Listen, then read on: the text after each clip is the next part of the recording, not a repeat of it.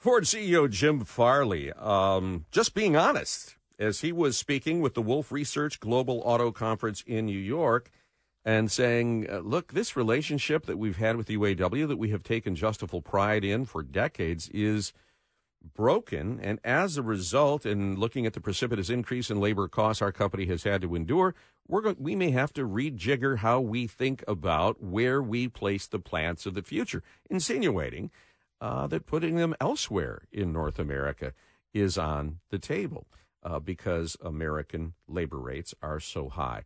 Is that something, is he just kind of making a shot across the bow to try to negotiate some maybe better local deals with the UAW? What does it all mean? Daniel Howe is a senior editor and columnist for the Detroit News, and the moment I read this report, I thought of him. Daniel, good morning.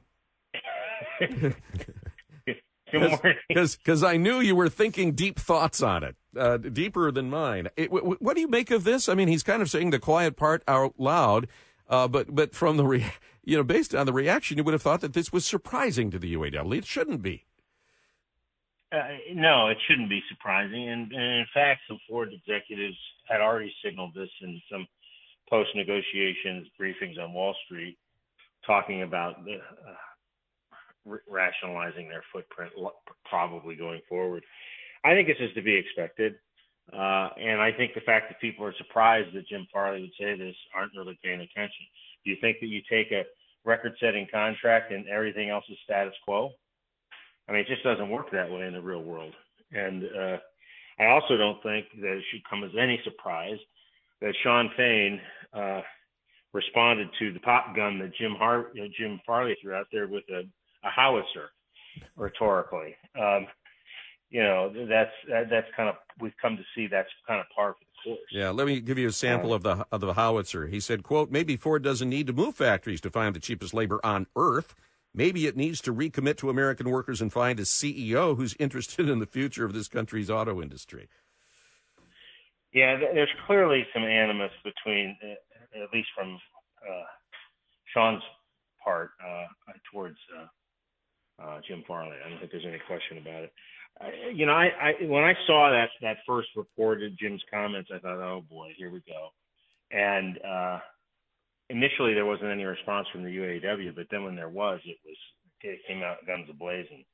I think Jim, I think you put it right. I think he's speaking the quiet part out loud. I may have told you this before, but during the negotiations, I had an executive at one of the car companies say to me, when you drive by the headquarters of Ford or GM or Stellantis negotiations and the lights are on late at night, you might think that it's bargaining teams trying to decide what their next move is going to be. He says, actually, it's restructuring teams trying to figure out what these companies are going to look like in the next few years. Mm-hmm. So, I mean, I think that's something that's evocative of what Jim was talking about. All that said, Ford has made it very clear that they have every intention of honoring every commitment that they agreed to in that contract. But that doesn't mean that in some of the out years, they aren't going to be looking at potentially coming to redeploy some capital. They felt very burned by what happened in the strike and the negotiations. They had touted the fact that they built all their F-150s in the United States, but their competitors were building some of their full-size pickups in Canada and Mexico. Therefore, they had a hedge against UAW labor. Mm-hmm. They don't have that hedge, and I think that's kind of what he's talking about. And I think too, Dan, that Farley felt a certain kind of way because when it all came down, the big truck plant was the first to be shut down in the strike. That's right, and that was a big deal. And the narrative around what happened there is, I think, they were very stung at Ford by it, and they mentioned it about how Kentucky Truck was the first time it had ever been taken down, and they were very stung by it. Daniel, also, I thought when we were reporting this back during the negotiations, when Bill Ford and Jim Farley went to the union offices to meet and they weren't there, that felt like a sting too. Yeah, absolutely. And I think an additional one was the attack on Bill Ford, accusing him of threatening to close the Rouge, which he never did. If you go back and look at the remarks, he didn't do any such thing. The Fords have, rightly or wrongly, they have long viewed the relationship with the UAW as a family and as a partnership. And when you have executive or leaders in the union come out and say, we're not family, this isn't a partnership, and oh, by the way, we're not going to be a party to trying to beat the competition where there are other workers involved. These are workers who, by the way, they want to organize. Yeah. That kind of tells you there is a change in the relationship, and I think that's the key to this whole discussion. There's a change in the relationship from both sides. Mm-hmm. Ford is acknowledging that there's a change. You know, it's like having a relationship with somebody and you say some really harsh things, and then the other person says, well, now I know how you really think about me.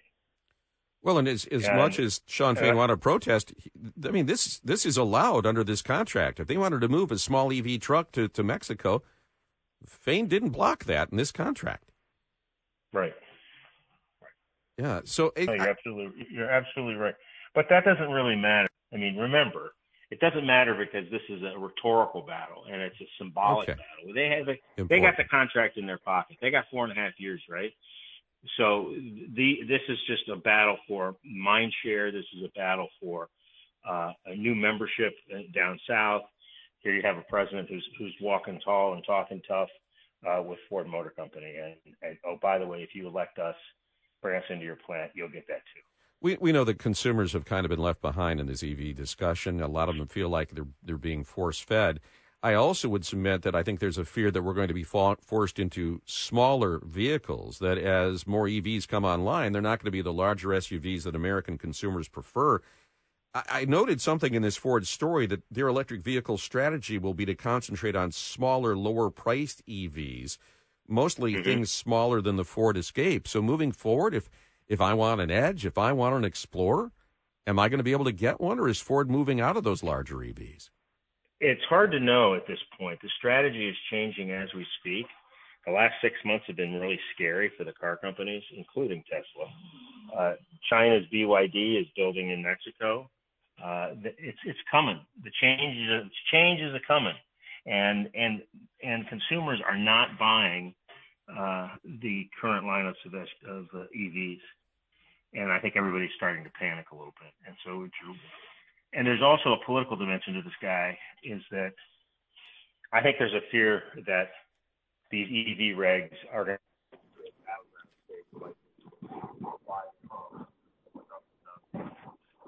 to. You just went down a hole there, Dan. Oh, I hope everything's okay. Was there an open manhole somewhere? That's happen. There we go. There you go. Okay, we got him back. Yeah, sorry, we lost you there for a moment. The digital black hole there. You just finish that thought, if you will. Just that this is going to become a political issue in the presidential campaign, and that the EV policies and subsidies are going to be used and wielded by Trump against Biden in battleground states. So I think that's a real concern as well. That the companies are starting to think that there may be some changes in the offing by the administration. You know, pushing deadlines, pushing timelines out farther. Not being appeared that you're requiring people to buy certain kinds of vehicles. Okay, Dan, thanks very much. We should note in Shawn Fain's statement here, he says maybe Ford doesn't need to move factories to find the cheapest labor on earth. The cheap labor and the cheap companies are already coming. As you point out, BYD has already begun a takeover in Europe. It's a competitive environment that all these companies are going to need to confront. Yeah, and one of the words that Shawn Fain would not countenance during the contract talks was competitiveness. He said competitiveness is a race to the bottom. Well, you know what? Not necessarily, but it's coming. And there's no question about it. And BYD has got everybody shaking in their boots. And they're the ones, by the way, who are fielding the low-cost EVs with great technology. They have batteries that have less range. They've got great infotainment technology and connectivity. And that's why in China, the sales of GM, Ford, Volkswagen, Toyota are collapsing. Yeah. Because the Chinese consumers are going to those products. It's a big flashing red light. Daniel, thanks so much for being available. We appreciate it. You bet. All right. Take care. Yeah, I mean, you can win a big battle, which is what Shawn Fain did, but you lose the war if you lose the jobs. I think the relationships have changed in all the automakers, not just Ford. And that was a really important takeaway from Daniel's interview. When we come back, it is a weekend. What do you guys say about going to the movies? Let's find out what might be at the multiplex worth our attention and our money. We will do that next on JR Morning at 7:49.